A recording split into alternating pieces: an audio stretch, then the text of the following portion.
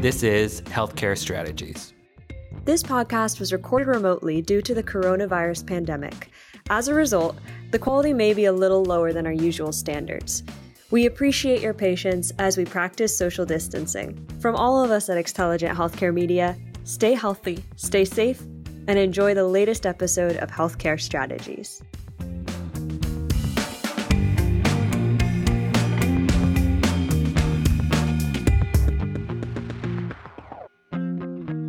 This is Jacqueline LaPointe, and you're listening to Healthcare Strategies. There's no place like home, Dorothy chants in the classic movie Wizard of Oz.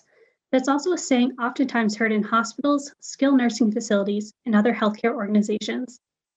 Healthcare providers across the care continuum have long understood that patients would prefer to be home recovering than in a clinical setting. Home is also a place where the majority of a person's health happens. It's where patients eat most of their meals, get a good night's rest, and talk to their family and social support systems. But the healthcare industry has largely moved past the days of house calls as patient safety protocols advanced and clinical technology became too big to fit in a single physician's bag. The COVID-19 pandemic, however, once again pulled back the veil on patient homes, with regulatory and payer flexibilities enabling more providers to implement virtual care that place clinicians in patient homes through their phones and laptops. Now that these capabilities have been turned on, and innovative technology can fit in the palm of a hand, many providers and patients do not want to go back. That's where Moving Health Home comes in. Moving Health Home is a newly formed coalition of healthcare companies, including heavy hitters like Amazon Care, Intermountain Healthcare, and Landmark Health.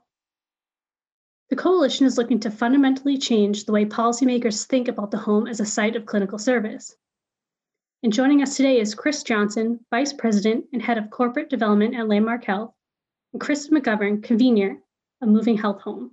Hi, guys. Hi, thanks for having us. Great to be there. Great. There has been an obvious shift in sites of care because of the pandemic. A lot of care moved home because of virtual care capabilities. But what trends have you been seeing with home-based care? And was this shift happening before the pandemic? I think in a way, we're seeing a move back to the future. Over the past several decades, we've increasingly seen the scope and volume of care delivered in the home reduced.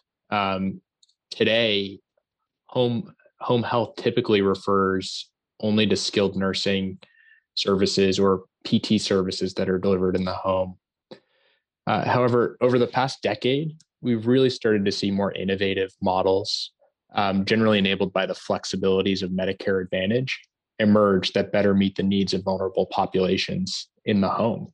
Landmark Health is one of those models. We provide longitudinal medical care in patients' home on a longitudinal basis, sending physicians and other advanced practice providers into patients' homes. This has been going on since prior to the pandemic. I think the pandemic itself really shone a light on the fact that there are many patients, many seniors across America who would greatly benefit from having a broad array of healthcare services delivered in the home. Yeah, and I'll just briefly build on that. I think Chris said most of the key points there, and Landmark has certainly been doing home-based care since, before it was cool, for lack of a better term. But as he mentioned, the pandemic has really highlighted not just that seniors could benefit from home-based care, but also the demand for home-based care. So as more and more people experience the convenience of care delivered in their homes or via technology in their homes, what we're seeing are high levels of patient satisfaction and also increased consumer demand. And so now it's incumbent upon policymakers and others to figure out, why wasn't this happening to a greater extent across the board prior to the pandemic, and how can we address those barriers going forward? Yeah, absolutely. One of the top priorities for Moving Health Home is addressing those barriers to home-based care, like you said. So what are some of these barriers that have prevented home-based care from happening, especially if, patients are seeing the benefits of home-based care and are enjoying it? Home-based care. I think what we've seen today is that all of the different parts of the healthcare system sort of reside in their own silos. So you have hospital care, and you have outpatient care, and you have home health, and then you have a whole array of services like personal services and caregiver services that aren't really captured at all in most of our federal reimbursement structures. And so One of the things our coalition is aiming to do is really shine a light on the full complement of home-based care. So not just any one of those pieces, but really highlight how home-based care in a really comprehensive model of home-based care can be effective in a range of different populations. It varies from program to program, I should say, but some of the common barriers are reimbursement structures that are misaligned. In some cases, coverage policies. In some cases, licensure policies. In some cases, it could be rules around, it's particularly in Medicare Advantage or other programs around network adequacy and what types of settings are allowed to quote unquote count towards the network requirements. So it really is going to require a holistic look at our policy structures and sort of a systematic tackling of a full range of different policy barriers. I know Landmark has had great success in markets like Medicare Advantage, but there are some barriers when you look at other programs, and I'll let Chris speak to that. Yeah, I think the one of the challenges that we've seen is the infrastructure in healthcare is based on a fee-for-service system where providers historically are paid a fixed sum of money for the services they provide. We at Landmark operate in a value-based construct, taking full risk for the total cost of care for our patients. And we need to do that because we know that delivering care in the home is less efficient than in a traditional clinic.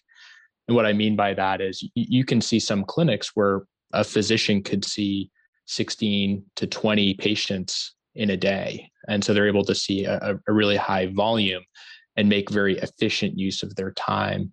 A home-based provider, our physicians are able to see 5, 6, maybe on a really good day, 7 patients in their home. So it's inherently less efficient.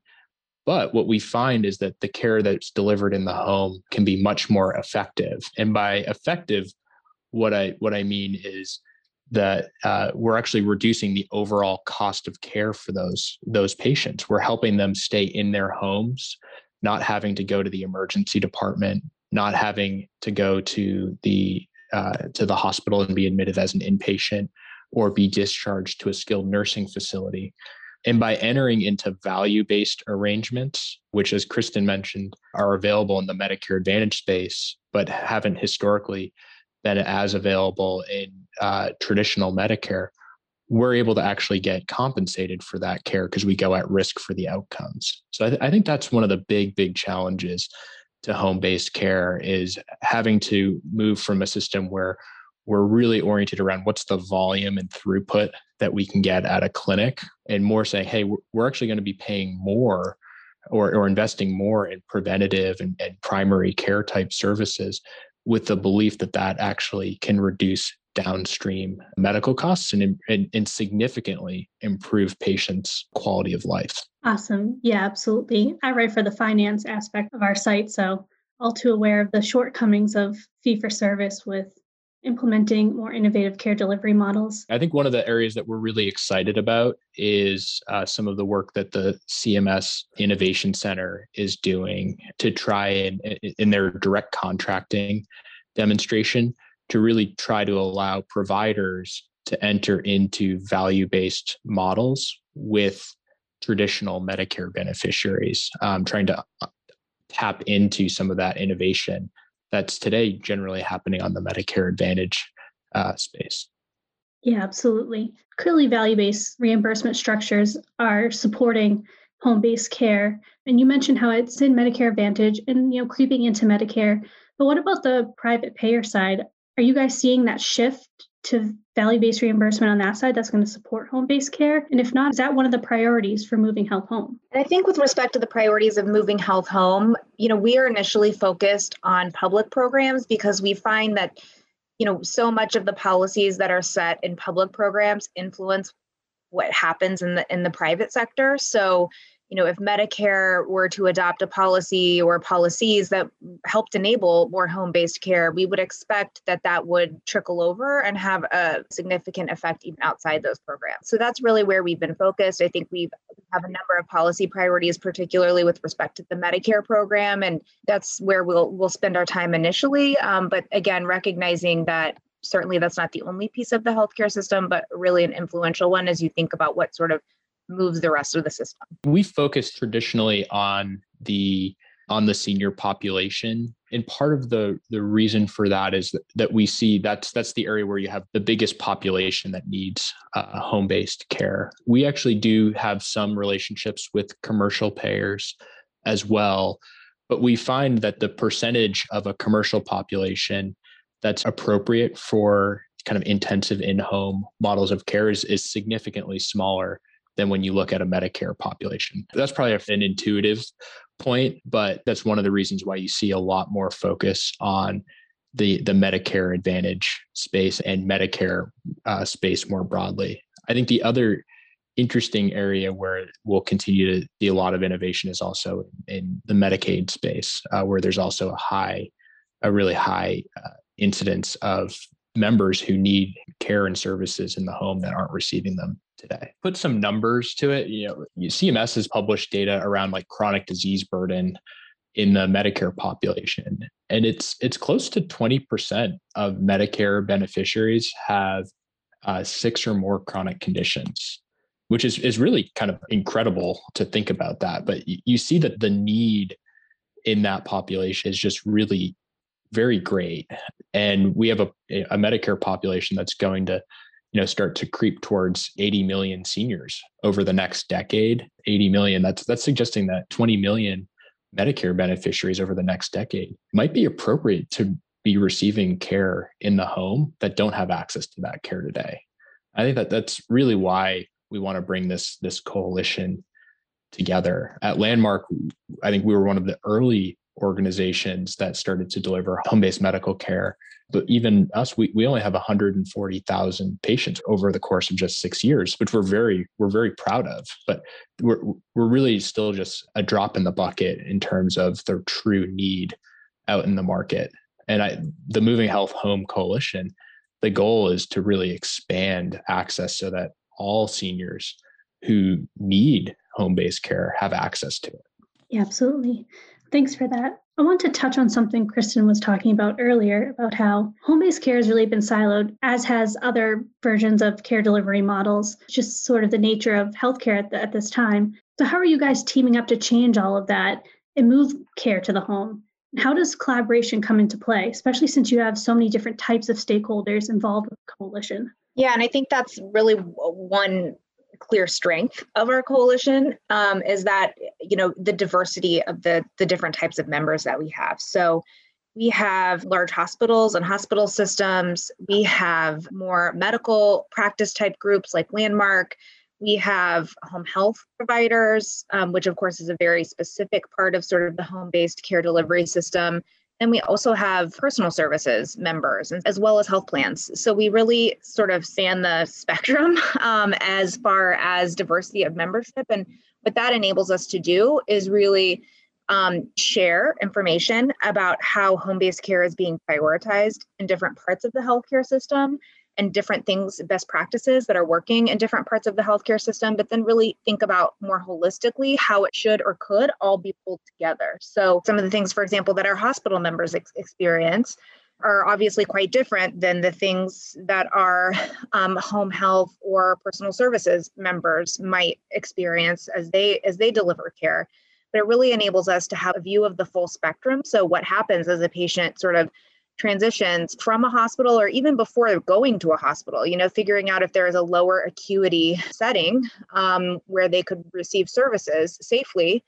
And then, if not, maybe they do go into a hospital and then they come out and they get some kind of care in their home or a range of different types of services, whether they're hospital level services in the home or less acute services in the home, whether they're targeted towards activities of daily living or, really just sort of the full range. So it enables us to bring together, certainly the members have different priorities, but it really does enable us to sort of think more holistically and develop more comprehensive approaches that span the healthcare system. Yeah, I think Kristen said it really well, that as a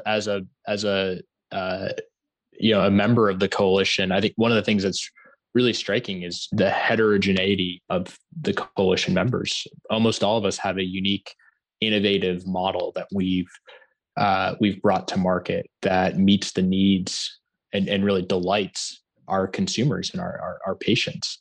The home is going to be an area where we just see healthcare innovation flourish, and many new entrants be able to come in and really create solutions that drive tremendous impact and really reshape healthcare across the country. And the barriers to entry, I think, are really exciting because unlike a health system, there's not a huge capital investment that you need often to get started in this type of care. So it's exciting in that regards. And I think it's an opportunity to bring lots of innovation into the marketplace. We want to make sure that as a member of the coalition, that the policy out there enables that. It will benefit Landmark, but we think it really will benefit a movement and a migration of healthcare out of the walls of the hospital, walls of the clinic, and back into patients' homes where it's more convenient for them.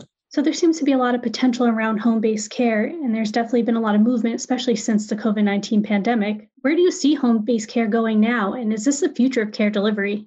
I think it is. I mean, I think it's safe to say that it is. We wouldn't have started the coalition and have the members that we have if others didn't agree with us. As I mentioned, I think there are sort of trailblazers like Landmark who have been doing home-based care for a long time, but there are many Americans and seniors who didn't have an experience with it until the pandemic and now want that type of care and realize that more can be done in the home and are going to, I believe, start demanding it in increasing numbers from their providers. So we're at a real inflection point, and that home-based care is only going to grow, particularly if we can get the policy incentives right. Yeah, 100%. Obviously we're biased a little bit at Landmark, but we really believe that the future of healthcare is in the home. And we believe that for three reasons. One, we think it's going to be what delights consumers.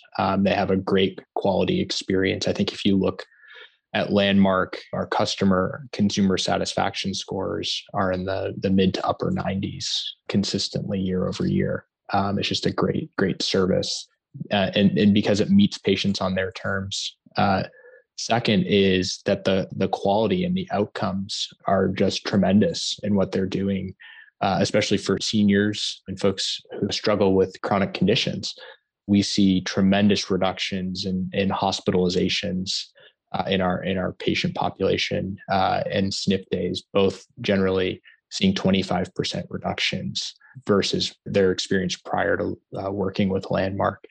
And then finally is just the reductions in the cost of care overall. We're able to see that the overall economics of the patient population that we manage are improved by around 25%.